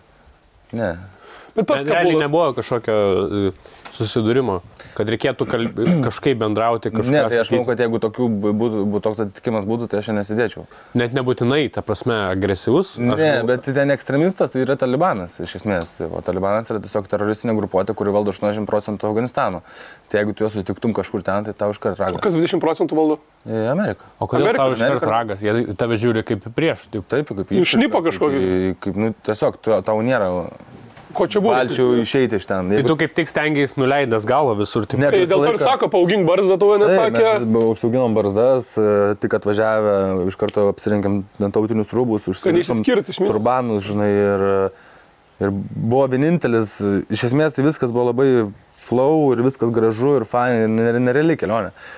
Tai ir buvo vienas dalykas, kurį žinau prieš tą kelionę, kurią buvau perskaityti, negalima važiuoti iš miesto į miestą automobiliu, nes daug yra checkpointų. Ir vienas checkpointas gali būti Afganistano policijos, kitas gali būti Afganistano kariuomenės, trečias gali būti Amerikos checkpointas vidury kelių, kur stabdo mašinas ir tikrina, o ketvirtas gali būti Talibano. Ir jeigu Talibanas sustabdo ir pamato, kad tu esi Caucasian luko ir tau... Kad tu Marius. Jo, Marius, iš tikrųjų. Antazavė. I come with peace. Tai šitas buvo ir mums paskutinė kelionės destinacija pasakė, kad nėra skrydžių ir reikės važiuoti mašiną. Ir žinau, kad negalima važiuoti mašiną. O Danas toks pochu, važiuoja mane. Ne, bet buvo taip... Ir tu jau iškart galvoji, ble, kaip jiem patogu bus už mano ilgų plaukų laikyti tą galvą. Taip, galėsim. Taip, ne. Ta Mariaus galva. Tai žodžiu, ir tada aš galvau, kad tie vietiniai, iš kurie mes sumokėjom pinigus už tai, kad mūsų visur nelydėtų ir, žinai, vežtų su apsauga, ten buvo viešbučiai su vartais, su kur viduj ten tankai, apsauga su automatai, žinai, jie mus nenuvežė į vieną tokį žaidimą, kurie turi nacionalinį, kurie varo ant arklių ir ten tokią galvą spardo avino. Nu, ten kaip futbolas, bet... Tik avino galvą? Jo, tik avino galvą. Prieš varžybas nupjauna ar kaip? Jo, prieš varžybas nupjauna avino galvą ir ta galva... Čia kaip orakulas kažkoks. Nu, kažkas. Ne, polo vadinas, maros. Ne. Polo yra, kur darbliuoja ir taip... Jo, tai kažkas panašus, bet biškai kitaip. Nu, užoskiau. Kaip vadinasi, buškekas, bušmekas, kažkaip taip. Ir mūsų nenuvežė į tą žaidimą, Danas labai norėjo pamatyti ir Danas pradėjo sproti jam, tipo, kas yra, tipo, kaip jūs galėjot pamatyti. Jo, ten buvo žmonės, kurie kalba angliškai. Norėjo ten susiparinę ir tada sakė, kad atšaukė skrydžius į tą miestą, Bamianą, į kurį mes turėjom skristi. Ir aš galvau, kad jie jau suprato, kad Danas jiems sakys, kad tipo, gražinkit pinigų dalį už tai, kad nepamatėm nei to žaidimo, nei to Bamiano. Tai jie sugalvojo, kad davai rizikuojam ir važiuojam su mašina tą Bamianą. Man toks vaibas buvo. Ir sako, rytoj išvažiuojam 4 ryto. Pašykit, pamiškit, pasimkit atsigerti, nes 4 valandas net negalėsim sustoti. Ir aš toks, seniau. Zlavė, paskutinės mano dienos. Ir šokom į mašiną kažkokį Ford Escort ten ar kažkokį ten, žinai. Tas Ford Escort ant 100 kiam lekia, kur tu tiesiog gali bet kada užsimušti. Jau ne tai, kad ten tai nušaus kas nors. Tu tiesiog gali užsimušti, tarp kalnų ten lekiam kažkur. Danai, pasakyk, kad taip greit nevažiuotų, nes sakau, man chujova. Jis ten pasako, kad važiuok lėčiau, vėl pavažiuojant 90, praeina 5 minutės vėl 100 kiam. Ir tuo metu kažkam skambinėja, kas važiuoja priekyje. Aiktina. Ir klausinėja, tipo, ar ne, tipo, čia, skautas. Jo, tipo, džiurba, hai, ten ar yra, checkpoint, kažką. Dar ta jų kalba, kaip baisiai skamba. Ir aš galvoju, checkpoint, jis klausinėja, ar nėra Talibano checkpointo, nes jau kur mes išvažiavam, ten nėra nei Amerikos kareivių, nei Afganistano kareivių, tiesiog kaimai visokie ir nekontroliuojama zona. Toks vaizdas. Ir aš ten, jau ten viskas. Toj mašinai sėdžiu ir įsivaizduoju, privažiuojam ir vidury kelio stovi paštūnai. Paštūnai tai yra gentis Afganistano, kuri ir didžiausią dalį sudaro Talibano kovotojai. Su turbanais, užsirišę, su civiliais rūbais, su kalašnikovais vidury kelio stovi. Ir aš jos pamatau ir man tiesiog... Nu ir tipo, jis sako, tipo, nešnekėkit, jeigu sustabdys, tipo, nieko nesakykit, iš jūs nei žodžių, jeigu klaut, nesakykit nieko, tipo, aš kalbėsiu. Nu ir tu įsivaizduoji, tipo, vaibas mašinai. Aš tiesiog viskas pražylęs jau žiūriu. Neskambėjo Marijonas Mikutavičius, tada galvoju, koks Marijonas Mikutavičius. 6 milijonai? Nu, kažkas tokio, žinai. Taip. Ir aš 1000 kartus. Mes galingi, sakė, nevelnės. Jis 1000 kartų buvo tiesus. Tai, ne, ir mūsų kažkaip nesustabdė, mes pravažiavom ir tada atsisuko tas vietinis, sako, Talibanas buvo. Jokauju, tipo, ne Talibanas, nes aš jau ten konvulsijos ir toks taip, žinai. Ir iki šiandien, tipo, nežinau, ar ten buvo Talibanas ar ne, žinai, bet mes pravažiavom ir kad važiavom į Bamianą, Bamianas pati saugiausia Afganistano vieta, žinai. Kodėl būtų? Nu, ten nes ten reikia važiuoti per tokį kalnų perėją, žinai, ten yra... Labai kontroliuojamas? Jo, ten kariuomenė, žinai, ten, nu, tu nepapulsi niekaip kitaip ten. Ir mus pasitiko saugumiečiai, žinai, Afganistano, ten paklausė, kas tokie, ką veikiam, kur mokėmės, ką baigiam, ten, ką dirbam, žinai, ten žoskiškai. Tokie kaip gyvenimo mokykla. Tokie, kai su panos tėvai susipažįsti, tokie maždaug. Tai atvarėm ten ir ten buvo viena gražiausių tikrai vietų, ką esu matęs iš vis, kur esu buvęs, žinai, ten buvo, nu, nerealu, ten ežerai, gamta, ten, nu, viskas labai gražu, bet visą laiką nepaleido ta mintis, kad, blėt, man reiks grįžti atgal, žinai. Ir vėl važiuoti su mašina? Jo, ir vėl važiuoti su mašina. Ir aš tada pradėjau ieškoti, gal kažkas skrenda, ten, gal kažkoks Nations, ten, United Nations ar kažkas gal skrenda, ar UNESCO, ten, nu, neaišku, nieko neradau. Ir... Taip, ir kažko, gal United Nations skrenda. Nu, kažkokia, aš galvoju, tipo, kas Kurie bandė. Facebooką rašai, hello, maybe you're flying today. Afganistane. Paimkit mane, ja. Tai jo, bet atgal važiavau per savo gimtadienį ir kažkaip buvau užgaudęs ryšį ir gavau ten visokių žinučių, visokių draugų, ten, žinai, ir ten kažkas sveikina, ten kažkas siunčia, kažkokias nuotraukas, žinai, video visokius, ir ten kaip... Ką tik miręs ir atsigavęs, realiai. Jo, ir visiškai gražiai grįžom atgal, žinai, tai va... Atgal jau buvo daug ramiau? Jo, nebuvo, taip neskubėjo jisai, žinai, ir kažkoks tiesiog chilluojamas buvo. O ta pirma kelionė, tai buvo tiesiog siaubinga. Kas yra, aš įsivaizduoju, kad žmonės žoskai svetingi nėra.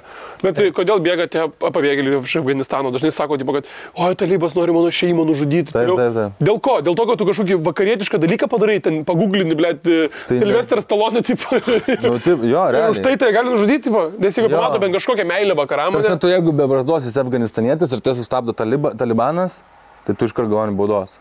Ai, Tai kokia ta bauda, tai nes Mohamedas jų ten tas dievas buvo su barzda ir jie tiesiog yra... O jeigu, blėt, mane auga vyrai, ką man daryti? Jo, nežinau, bet tiesiog labai griežtos taisyklės. Tai ir vyram, ir moterim ypatingai. Moterų iš vis Afganistane nėra. Tu kur nueini, jų nėra tiesiog. Jų nesimato. Jų nesimato. Tiesiog nemato. O jeigu yra, tai jos tiesiog yra vidury kelio, užsidengusios pilnai su to hijabu, kur nesimato nei akių nieko. Ir jos tiesiog jos prašo mašinų, kad duotų pavalį, duotų kapeikų, nes matyt vyras gal žuvęs ar kažkas, o be vyro jinai yra niekas. Ir ta prasme, jos ten neturi jokių teisių, ne, iš vis. Ten niekas nežino, kiek dar vyksta ir smurto prieš jas, jos neturi žodžio. Ne, tai jų nėra. Tiesiog. Jūs, blėt, padarot vaiką ir pisat, tai paslėpė. Žiauru šiaip. Jo, bet patys žmonės labai svetingi, ne? Jo, žmonės žiauriai svetingi, ten, šiaip tau, pagalvojus, kiek metų ir jinai yra kankinta, žinai, visokių karų ir visko daužyta. Niekas nėra užkariavęs kažkaip. Niekas nėra paėmęs. Labai sunku jie. Čingis Khanas yra ten 16 amžiuje, ar kada, aš nežinau. Tada Kalašnikovų nebuvo, žinai. Jo, bet šiaip, Bet pas juos yra labai tas, ne, toksai pas talibą, kad galva dės viską dės, ne, kad mūsų liks Afganistanas. Supranti, 80% žemės Afganistano valdo talibanas. 80% Afganistano žemės yra užsieta aguonom. Ir dar kažkokia didelė dalis žolė. Mes žinom, ką iš agonų gamina. Tai tas yra dalykas. O kodėl, pavyzdžiui, kaip buvo tas dalykas, labai įdomiai pasirodė, kur filmavo Tardanas kėlė, ar kas, kad tiesiog mieste po tiltų yra taškai, kur visi tiesiog leidžiasi herą. Ja, yra tiltas, kapulė. Ir sako, tu tik su policininku ten gali ateiti iš vis. Gali ir bet neišeisi. Bet tu ateini su policininku į vietą, kur visi leidžiasi heroiną ir tas policininkas tiesiog nieko. Tūkstančiai žmonių, tarsi visam mieste leidžiasi heroiną, kaip Tizas rūko Vilniui, tai taip kaifuoja visi. Ir ten tas 100% toks heroinas, kur ten... Nebandžiau, bet čiūju. Žopa, ta prasme. O tai nebūna taip, kad ten jaučiasi kiekvieną dieną, kiekvieną rytą turi atvažiuoti po to tiltų ir surinkti, blėt, lavonų. Tai jie ant tų lavonų sėdi. Ai, sėdėt? Taip, yra mirusių žmonių, kurių jie sėdi, ten kažkoks kampe, kažkoks iš visų puvęs, žmogus ten ar kažkas, jie tiesiog toliau ten kaifuoja, žinai. Wow. O tai kaip tada yra pas juos, pas normalę dalį tautos? Kaip jos vaikus savo prižiūri, kad ten nenukeliautų, kaip, aš nežinau, neįsivaizduoju kaip, bet manau, kad labai lengvai ten gali jie nueiti, nes tiesiog nėra darbo, nėra išslavinimo, nėra daug galimybių, nėra, kurias turi Europą ar ten kažkokia kita, žinai, pažengusi šalis. Tai talibas realiai gyvena iš narkotikų prekybos. Taip. Jie laikosi iš to. Taip. Ir, pavyzdžiui, pas jos dylinimas vyksta taip pat ir mieste, yra dyleriai. Manau, kad yra. Ar jie ten tiesiog būna... Bet yra ten irgi ten didžiulis procentas viso heroino pasaulyje, ten vos ne 70 kažkiek procentų yra iš Afganistano. Nu ir žolės labai daug. Taip, ir Amerika. Nu, reperiai, Kušfan, Afganistaną. Taip. Tai ten hašišas ir panašiai, yra viskas iš Afganistano. Labai, tai tu įsivaizduoji, kokio dydžio pinigai ten yra. Tai labai man keista, nes musulmoniškas šalyse, na, pačiam Dubajui. Aš manau, kad jie per daug gauna, tipo, eksportuoja. Nes pelno daugiausia gauna tas, kas riziką prisiema, tai išveža į kitą šalį. Taip. Tai jie ir išveža, tarsi ten yra tūkstančiai narių. Mulų, taip, tie patys. Aš neįsivaizduoju, čia tokio lygio organizacija, neįsivaizduoju su ko palyginti. Bet labai keista, kad musulmoniškos šalyse taigi. Ten nėra 100 ar kažkiek ten jų narių, ten yra tūkstančiai narių Rusijoje, ten Turkijoje, tai yra pasaulinio lygio kaip ISIS ar Al-Qaeda. Taip, bet aš ką noriu pasakyti, kad musulmoniškos šalyse tai yra labai prieš svaiginimas visos šalis. Dubajus turiu pagauna tas mirties bausmė. O pas jos kažkaip jie tokie labai prijaučiantis musulmonizmui, bet tuo pačiu metu narkotikus pardavinėja. Tie patys prieštarauja savo tikėjimui. Tai gal yra, dėl ko yra radikalai, kad yra tam tikrai dalykai, kuriais jie tiki, kad tu turi turėti barzdą, bet kaifas neša mums pelną ir mes galim iš to ten kažką daryti, kariauti prieš tos, kurie netiki ten tuo, ko mes tikim, ar Sunku pasakyti ir sunku diskutuoti šitą temą, bet aš manau, kad, nu... Vaikais, iš tikrųjų, taip... Makaliuzė tokia taisyklė. Oi, blem. Gal pagalvom apie pudrą geriau. Turi kažką išsišnekėti, biški, man, bet ne. Ne, kaip tu iš vis galvoji, tai dabar čia biški gaus, kai tu... Reikia gal įvesti į kontekstą. Tipo. Jo, nu tai kas nežinau, žmonių, tai neįvyko pudra dėl to, kad meras nedavė leidimų. Tas pats meras, kuris, jeigu kažkas žiūri iš vyresnių mūsų žiūrovų podcastą, nebūtinai labai vyresnių, bet 30 mečių, tai tas pats meras užrūkė ir Sata Outside festivalį, kuris buvo labai labai populiarus, kai man buvo gal 14 metų ir aš tik žiūrėjau daug kaip visi varo, bet manęs mama neišleisdavo. Tai užrūkė dabar ir Mariukui, bet kam esmė yra, kad nu, tu taip kaip pradėjai biškai kaip Litvinenko, kur jau paleidai eventą, bet dar nežinojo, ar galėsi, ar gausi vietą savo. Ne, aš paleidau eventą tada, kada mes buvom pasirašę sutartį su Auska. Ai, bet būtent su Auska. Mes pasilaukėm to, kada mes pasirašėm su Auska sutartį, pasirašėm sutartį ir tada paleidom eventą. Bet neturėjai leidimo iš savivaldybės, taip. Nes tu kaip nereikia, čia privatus renginys, čia privati valda, čia nuoma. Ir tada. Ir tada jie pasikvietė realiai, kaip suprantu, ne, tą bičiuką, tą jauną, kur dar tokiam kaip jam, šviežiam verslininkui jaunam galim spaudimo duoti normaliai ten. Taip, jis ten susirėtęs, apsikakojo ir pasibėgė. Tai žodžiu, gal reikia paaiškinti visą situaciją. Žodžiu, pudra nevyko šiais metais, nes savivaldybė uždraudė. Jo. Pasakė tam bičiukui, kad darysi pudrą, atimsim iš tavęs Auską. Šitam bičiukui, tai kas tas bičiukas? Bičiukas yra Rokas Galvonas. Taip. 21 metų labai jaunas talentingas šefas, kuris turi, jau turėjo iki Auskos 2 ar 3 restoranus. Ir dabar vienas pats ant savęs prisėmė visą Auską. Jam priklauso Auska. Ir žodžiu, savivaldybė prigrasino tam bičiukui, jeigu tu darysi pudrą, atimsim Auską. Tai tau bus labai blogai. Taip, bet tas bičias... Tokia mafija kažkokia maždaug, žinai, toks neaišku, kas tau bus. Bet tas bičias irgi šiaip labai maldės noriu paminėti, jeigu gal nesižiūrės podcastą, tai įdomu, kaip tokių 22 metų 4 vietas gali sulaksyti, suvaldyti, būdamas 22 metų. Čia, nu, stipru iš tikrųjų. Nu, ja. Tu 22 metų, net univiero negali spėti būti pati baigęs po 12 klasių, žinai, tu net negali kažkaip būti. Ja. Dėl to. Tai, o tai kaip tau, ta žinai, tai pasiekė? Paskambino tas Rokas, sakau, blėt, neleido. Taip, Rokas man paskambino ir pasakė, kad yra iškviestas į savivaldybę. Ten antradienį 10 ryto dėl pudros ir tiesiog. Ant kilimėlio. Ja, ir atvarė komisaras ar policijos? Ir po to jis man paskambino, pasakė, kad tipo, savivaldybė ten yra žiauriai prieš ir kad čia aš rizikuoju kažkuo, aš jam dar aiškinu, kad jie negali, tau ten neleisi, mes jeigu sureguliuojam visą garsą, kuo jie galėtų remtis, kad mes vėl triukšmausim. Galėtų kažkas blės to matuoklius. Praeitais metais buvo to garso daug ir ten, žinai, daug žmonių tipo skundės ir mes šiemet buvom... O kas skundės? Kas gyvena ten aplinkui? Nu kažkas. Realiai, ne kažkas.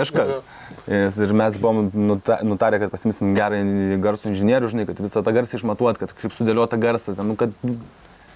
Tai ką, aš daugiau į vidų perkelti. Ir sakau, kol faktas neįvyko, kol nebuvo kažkokių tipo nusižengimų, nu negali drausti tokio dalyko.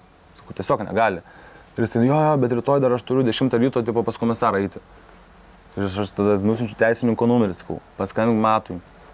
Pasikalbėk su tau, viską pasakys, kaip, kas daryti. Nu, ta prasme, tu neprisisvaik, čia vienas, sakau, pasikalbėk.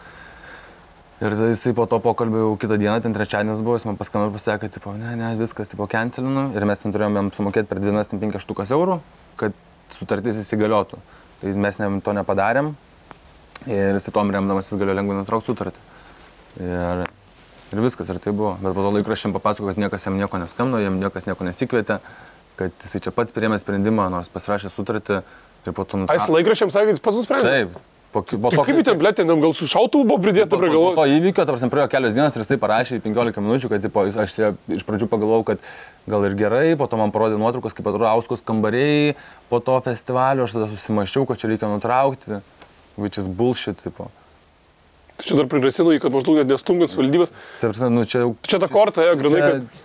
Čia tikrai mafija kažkokia. Čia aš tai daug net nenoriu komentuoti, visi ten viską pasakysiu. Čia komentaras buvo grinai. Bet aš pasakysiu vieną dalyką, kur aš galvoju, kad tipo, to mero nepalies šitas dalykas, kad jisai tiesiog ten sėdės ir sėdės, žinai.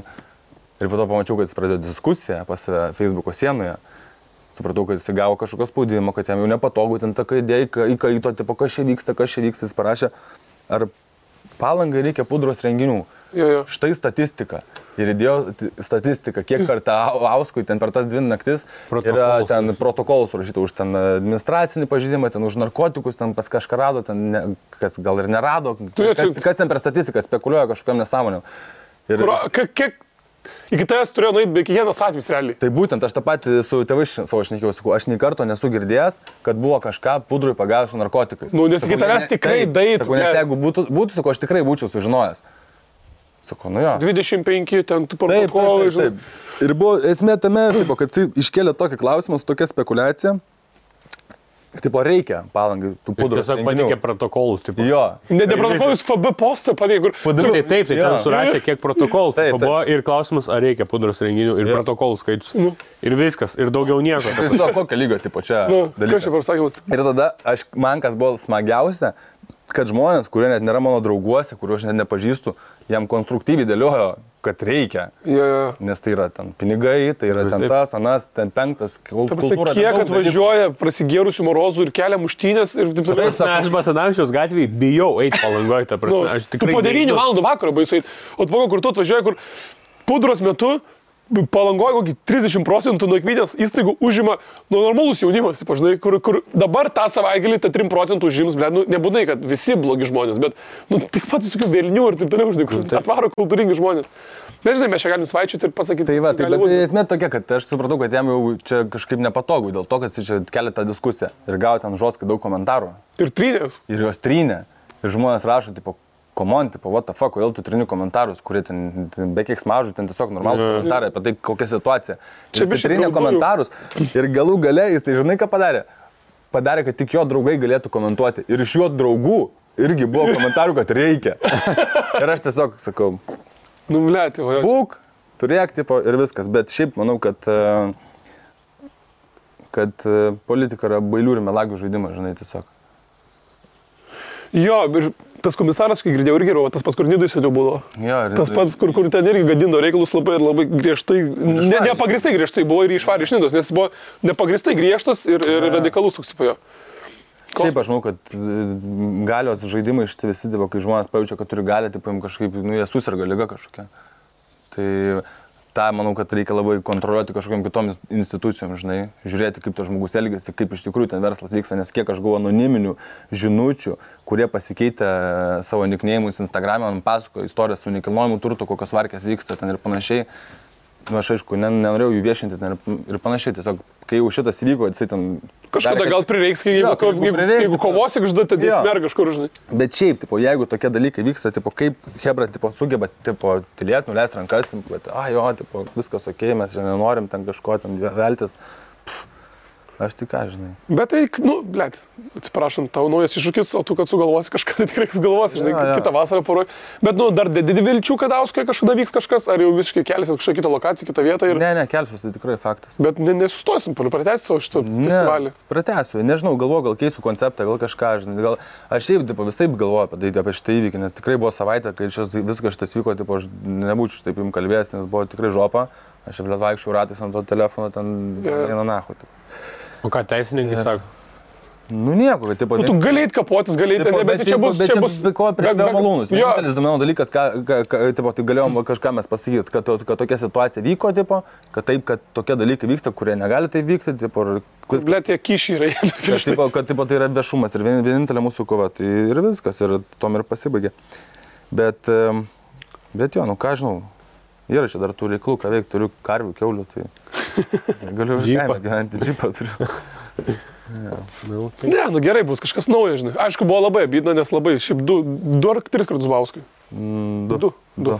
Nu, abu 2 kartus buvau, labai smagu buvo. Labai smagu ir šį kartą tiek turėjau planų visokių paruošę, žinai, gerų ir koncertą turėjau gerą sugalvojęs ir viską. Ir liūdna, kad kažkaip, bet toks gyvenimas, aš manau, kad tokia patirtis. Bet jie irgi nebegrįžė, ne? Ne, manau. Kam atgal grįžta, ne? Jokiausiai, kad dar tas meras parašė, kad aš iš Nidos buvau išvytas ir dabar atvariau Palangą, tipo. Tu čia meras ar ne komisaras? Meras parašė ten į savo kažkokį vakarų Palangą, ten, kurių tas laikraštis, ten teisinosi, tipo, ten kažką. Parašė, kad iš Nidos buvom išvaryti ten mes ir atėjom į Palangą. Tipo, kur mes nebuvom išvaryti, kur mes žiauriai gerai sutarėm su visą Nidos savivaldybę ir ten viskuom. Tiesiog išėjom, nes Auska atrodė žiauriai perspektyvi vieta. O jis rašė išvyti, ten kažką, tai, nu, tipo... Savo rašyti. Suinterpretuoti. Tai va, tai liūdna, aišku, bet man atrodo, kad nereikia ten kažkaip fokusuotis šitus dalykus, reikia, žinai, daryti kažką toliau ir viskas. Ką žinau, ta liūdna gaida, bet nepabaigėm podcast'o, aš galvoju, bet reikia kažką pavalgyti, galvoju. Jo, varom pavalgyti. Reikėtų pavalgyti kažką. Nu, turi kažką. Ne. Nelabai. Bet turiu valtį, galim Ai, pažiūrėti. turi valtį, ne? Tai pasigaunam vakarienę, šiandien bus mano... Tai varom, Šiandien bus mano teatrą dabar padarė. Tai gal eina? kur jau susitaręs. Varom. Pirmą žuvį Varom, savo varom. pagausiu. Gerai, tada iki pasimatymo. Iki pasimatymo valtyje. Iki.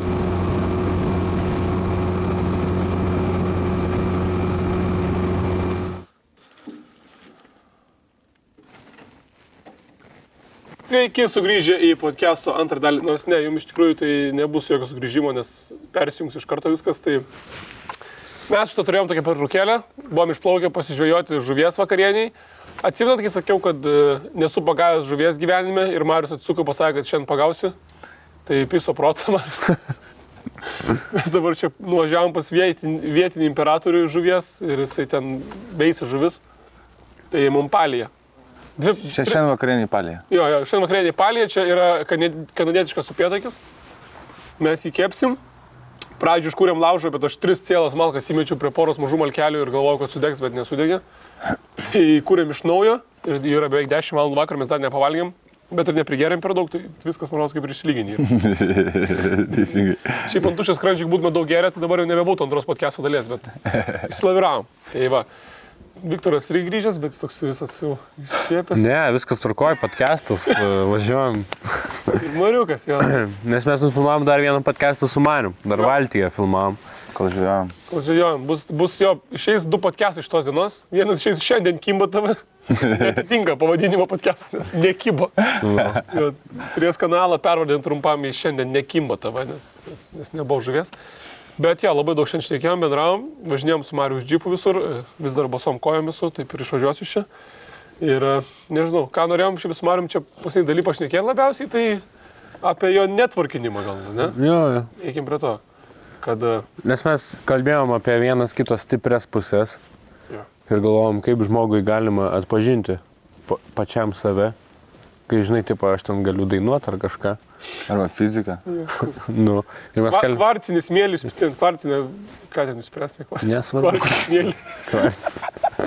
Kvarcinis mėlis, man... Mes kalbėjom, kokia Marius yra stipri pusė ir jis sakė, kad su visais gali bendrauti. Ir kas yra, kad tu esi užmesgęs su tiek daug žmonių tą ryšį. Ne, ar draugišką, ar pusiau draugišką, ar nežinau. Ir dėl to tu galėjai tą realiai vakarėlį tokį ir padaryti. Nu, jo, bet čia išžengia įdomu, ne iš kažkokio kito dalyko, nes man visą laiką labai buvo įdomu visokie žmonės ir maži, ir dideli, ir kreivi, ir visokie yra. Tai gal čia iš to. Gerai, žodžiu, kaip su Egidijum Dragūnu susipažinai? Tarsi irgi jis atvažiuos pas mane žiūrėti kitą savaitę, tai... Su jo podcast'ą padarė? Jo. Su Egidijum Dragūnu kaip susipažinau. Buvau... Kiek metų šis buvo, man įdomu, koks metų skirtumas buvo tarp to pašėlusio Egio ir kažkokio jauno bičiuko iš Kauno? Tai metų skirtumas vis laik tas pats lieka, nes Marius ir Egis, jie sensta tiek pat. Ne, bet tai kai tau yra daugiau metų, tai tu... Buvau 2012 metais, man atrodo, buvo... Tai 2012 jau palauk, tai tau buvo kiek? 19. Nu, jo. O Selui buvo kokie 3-5. Ne, 3-2 kokie. Jo. Nu, tai žinai, dabar tai susipažinti pocho, bet kai tau 19 ir Selui 3-2 toks turi, darau, aš Mariukas esu, man 19, noriu pagerti. Tai buvau Bastos koncerte, dar Basta nebuvo Basta, buvo Nagano. Kurį nespratau. Basta, nu, tokia grupė, rusų, repo.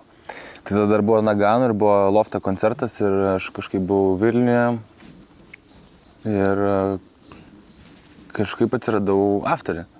Nu, ne kažkaip, žodžiu, pakvietė mane draugo tėvas ir ten buvo ir Basta, ir Egis, ir dar kažkas.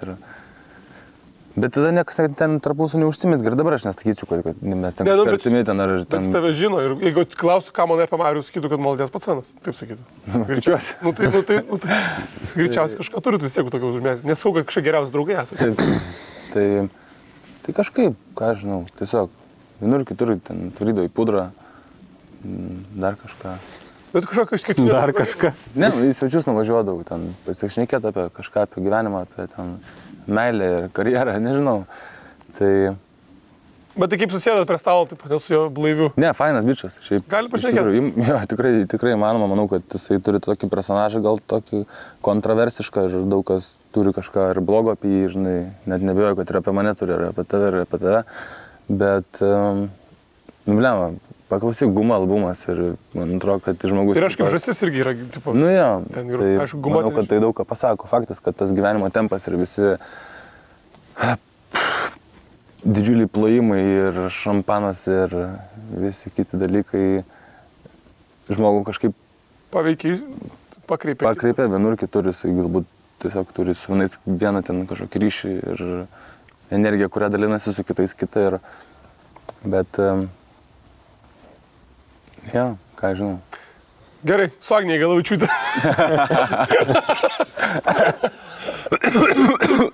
Ar esi buvęs Nidoje? Kaip atrodo viena jos diena Nidoje? Gal 10 gal nesi buvęs, bet ar bent vieną esi buvęs dieną Nidoje su Galavičiūtė? Ne, nesu.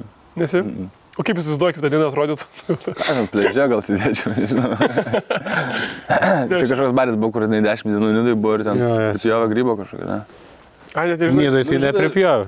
Nidai? Nidai Tai nepripjovė. mes nieko nepasakosim, tiesiog parodysim tau po podcast'ų ir tu pažiūrėsi ir žinai, kad ką mums sakyti savo... Ne, aš mačiau, kad kažkas ten, kad buvo. Su kaimynu supyko laiptinį ir jam daug labai kartų pakartojo, kad 10 dienų buvo Nidai. Bet atrodė taip ir atrodė po 10 dienų Nidai. Jo, bet ne šiaip nuvadau. Nežinau, kiek tau kaime prireiktų dienų, kad tu taip atrodytum.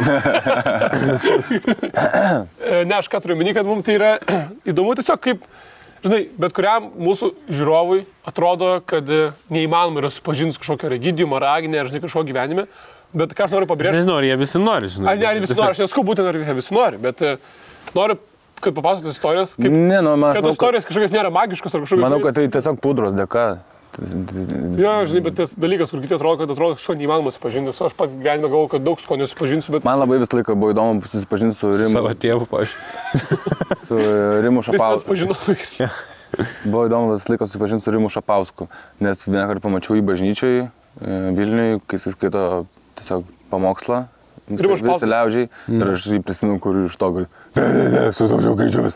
Ir dar šiaip didžėjus, Taip, Budulis, didžėjus ir tada skaito pamokslą bažnyčioje. Ar peliukas dviračio žinios. Dviračio žinios, taip, ir aš galvoju, what the fuck. Kas čia per žmogus, kaip jis sugeba tokį Kaip jis tą personažą. darė, kodėl jis tą darė? Nu, todėl jis yra labai Jis į religiją atsivertęs. Taip. Ir tas tiesiog jo personažas yra kaip jo personažas, kur... Nu, jis bet koks gali Ir būti. toks, jo, tai aš tiesiog jam parašiau, kad tipo, man žiūri įdomus, tai būtų pasišnekėti, gal nori susitikti. Parašiau, varom išgerti alaus. Tai taip ir susitikau, išgerėm alaus, pajuokavom, pasikalbėjom apie tikybą, apie etiką, apie kūrybą ir televiziją. Ir taip, turiu fainą kontaktą. Pasidarai savo podcastą, vienas be kamerų, tipo. Ja. Tai Kiek esu dar kažkam tai esi daugam. Kas dar išsibintino tokia labai buvo? Nežinau, ar dabar atsakysiu kažko tokio, bet tiesiog, jeigu kažkoks žmogus man patinka ir man... Jo, man patinka, tai nebūtinai parašyti ar kažką, bet kad ateiti pasišnekėti ir sakyti, ne, tu fainai kažką veiki, norėčiau apsikeisti mintim ten ar kažką. Ir...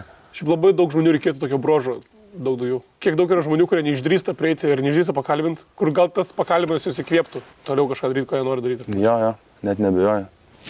Tai va, paimkite pavyzdį visi, kurie neišdrįstat prieiti, pavyzdžiui, prie manęs, tai prieikit. Kavos alaus aš galiu. Galiu įkvėpti. Prie Marko baisiai noriu prieiti. Ble, nežinau, iš kur žalės paimti. Reikia įkvėpimo. Prie Marko reikia prieiti. Kaip šiandien tas bičias, kur Dusetose sutiko mane. Jo, kaip fainai, galiu papasakoti. Papasakok, kur jisai act normal. Ne, eik tu poch. act cool. Ne, tai mes tiesiog nusipirkom alaus parduotuvėje ir tada ėjom iš parduotuvės. Ir mes išeidami girdėjom, kaip pardavėjos pasakė, kad nu viskas rakinam jau. Ir tada Man buvo be 5-8, dar buvo laiko įsigyti, tipo, alaus. Jo. Ir ėjo bičias iš mašinos, išlipo ir ėjo į parduotuvę, kai mes išėjom. Ir Marius jiems sako, eik greičiau, nesakė, kad užrakins. Ir jis pasakė, man poch. Ne, taip sakė. Man poch. Man pochu yra. Bet žiūrėk, jis priejo ir sako, blėdė, taip ir pochu. Jis užrakintas buvo, sakau, tai seniai iki šitą parduotuvę ir sako, ne, man pochu. Jis sako, aš kitoj parduotuvėj nusipirksiu. Ir po to, kai paaiškėjo, kad jisai parašė Viktorui. Nu, jis mums parašė, kad norėjo labai nusifotkinti su mumis, bet prarado ten namą.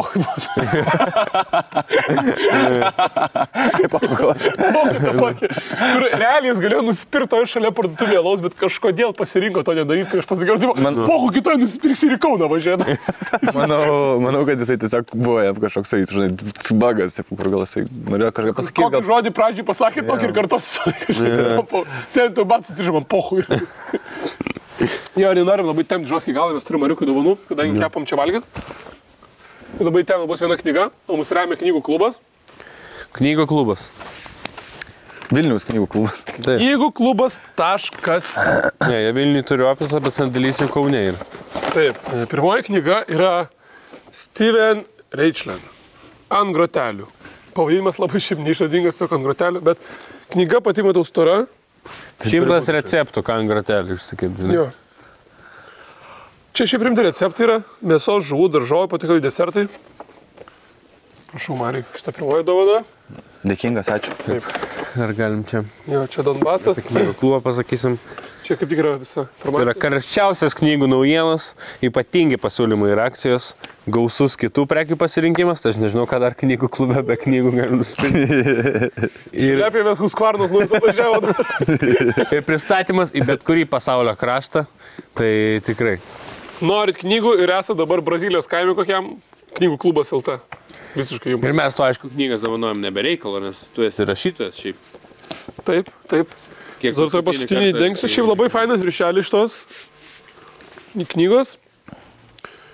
Karščiausios knygų naujienos, knygų klubas, taip. Gerai, ačiū.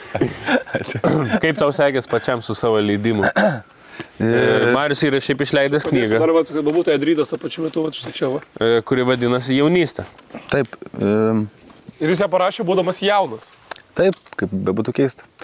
Kaip šovė mintis parašyti knygą. Ir ta knyga yra toks rinkinys minčių, Jo, mano dienoraštis. kažkokių pastebėjimų. Per daug laiko ta knyga buvo parašyta, per kelius metus, kaip suprantu. Per 5 metus. Per 5 metus. Tai ką žinau, sekėsi išleisti paprastai, nes va, matau čia irgi Alma Litera, tai jie man parašė ir sako, atsiūs dienoraščius išleidžiam. O iš kur jie sužinojo apie tai? Nes turėjau Facebook'e page aplink pasaulį per 5 metus. Ačiū, jis tau ir buvo tiksliai. Jo, ir jis ten įskaitydavo kažkas iš redaktorių. Ir man parašė. Ir tada dar 2 metus kaifau nuo minties, kad man parašė iš Almos Literos, kad nori išleisti mano knygą ir nieko nepadariau. Tiesiog. Alma Litera rašė. Atrašiai dar nieko netrašiau. Ja. Tai va, tai po 2 metų tai parašiau, sudėjau visus tekstus, kažkokių naujų parašiau. Ir, ką žinau, pardavė virš 10 000 knygų. Kaip užsidirbai netgi iš to? Jo. Nes aš kiek esu girdėjęs, kad pirmieji leidimai nebūna labai sėkmingi finansinė prasme rašytojai. Tai taip ir nėra. Nu, pardavė virš 10 000 knygų, uždirbau kokias daug dėjo 5 štukas. Tai... Realiai. Čia mums Viktorų vienas vakaras. Ne, nu šiaip, tai mano knygos centai. Kur Ja, gyvena. čia tu realiai nuo knygos uždirbai mažiau negu ½ euro. Taip. Ir ta prasme, tu ją rašai 5 metus. Nedirbai. Ne, nu nedirbau 5 metus, bet... Jo, bet tai... Bet stil atrodo, kad, nu, nes, nu, tipo, nežinau. Aišku, fainai buvo, kad ta pirma knyga buvo užantspauduota, kad yra Marius Lucka Jaunystė ir Alma Litera. Ir nu, tikrai padarėm labai kokybišką dalyką ir buvo ir... Pasirinkai popierių, važiavai liepti. Viską pasiekiau. Viskas darė mano ir 2 draugės, Lina Disciplina ir Ugnė Balčiūnaitė. Tai iliustracijas piešė, ant lino braižė.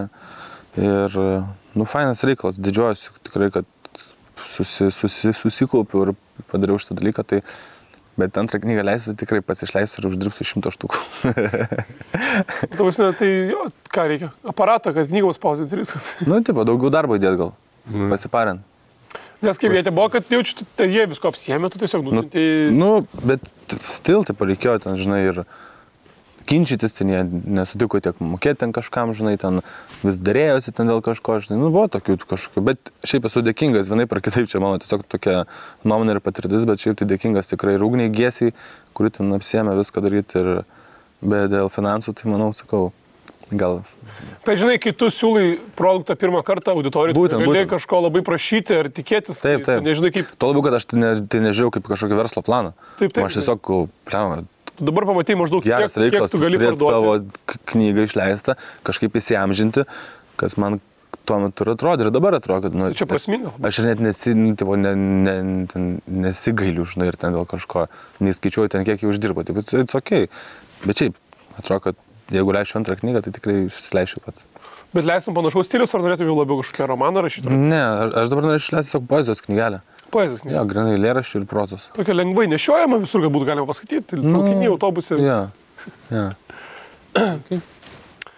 Nežinau, gražiai gal visai ir būsim užbaigę čia. Tai Manau, jau galim dėti... Jo, nes rankas jau sudegė, mes valgėm tiesiog čipsų. Tai gali paplugint dar savo podcastą, kur naują išleidai. Tai sekite kanalą Šiandien Kimba, kartais nekimba iš tikrųjų. Ir mano podcastas vadinasi Giliai ir paviršiuje, nes kartais pašnekam ir taip. Tai visai turiu gerą idėją, gerą viziją ir jeigu norit, žiūrėkit, o jeigu nenorit, nežiūrėkit, tai viskas. O aš dar noriu dadurti, kad buvo daug žmonių, kurie mums sakė, kad darykit podcastus 3 arba kad Marius labai įdomiai šneka. Tai dabar yra tas šansas jūsų pamatyti Mariaus daugiau ir paklausyti daug daugiau jo minčių ir šiaip svečius kviečiais lygiai tiek pat įdomius kaip ir mes. Tai manau, kad jo podcastas visiškai nieko nenusileidžia mūsų ir gal net yra dar geresnis. Tai tikrai... Ir su Selu padarys podcastą. Jo, ir su Selu podcastą. Tai eikit ir žiūrėkit jo. Žinau, kad visi žiūri tos podcastus kaip išpratėję, ten mašinose, kelionėse, visur. Tai išėjo dar vienas geras podcastas. O mes einam valgyti daryti. Ačiū labai. Ačiū. Ačiū.